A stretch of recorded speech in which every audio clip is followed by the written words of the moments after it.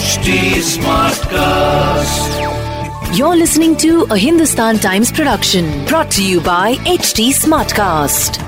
Development और पर्यावरण की लड़ाई के बीच में क्या डेवलपमेंट जीत रहा है? सबसे पहले तो आपको बता दूं, Mumbai, this is an important announcement. अगर आप आर्य कॉलोनी का रोड लेते हैं काम पर जाने के लिए, खास करके अगर आप पवई या मरोल की तरफ जाते हैं या फिर vice versa, you use it to get back home, starting last night यानी कि स्टार्टिंग टुडे, ओके, ये रोड जो है बंद किया गया है। Aarey road will remain temporarily shut आज के दिन, ओके, यानी कि आज के इन 24 घंटों तक। अब जाने कि आप इस सड़क पर यातायात नहीं कर पाएंगे। एनी मूवमेंट वेहिकुलर, ओके, यानी कि अगर आप गाड़ी से आप इस रोड का इस्तेमाल करते हैं, आप नहीं ले सकते क्योंकि वहां पर काम चल रहा है। MMRC यानी कि मुंबई मेट्रो रेल कॉर्पोरेशन और MCGM यानी कि municipal corporation of greater Mumbai.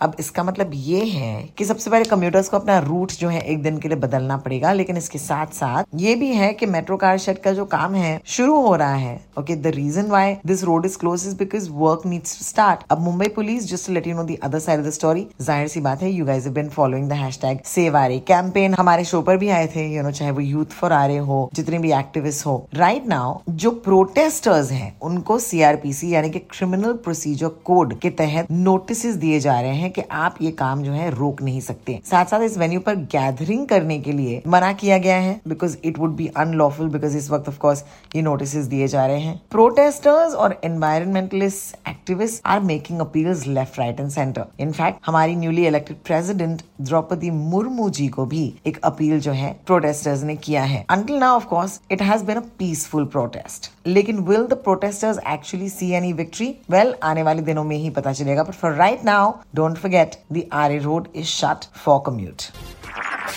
This was a Hindustan Times production brought to you by HD Smartcast.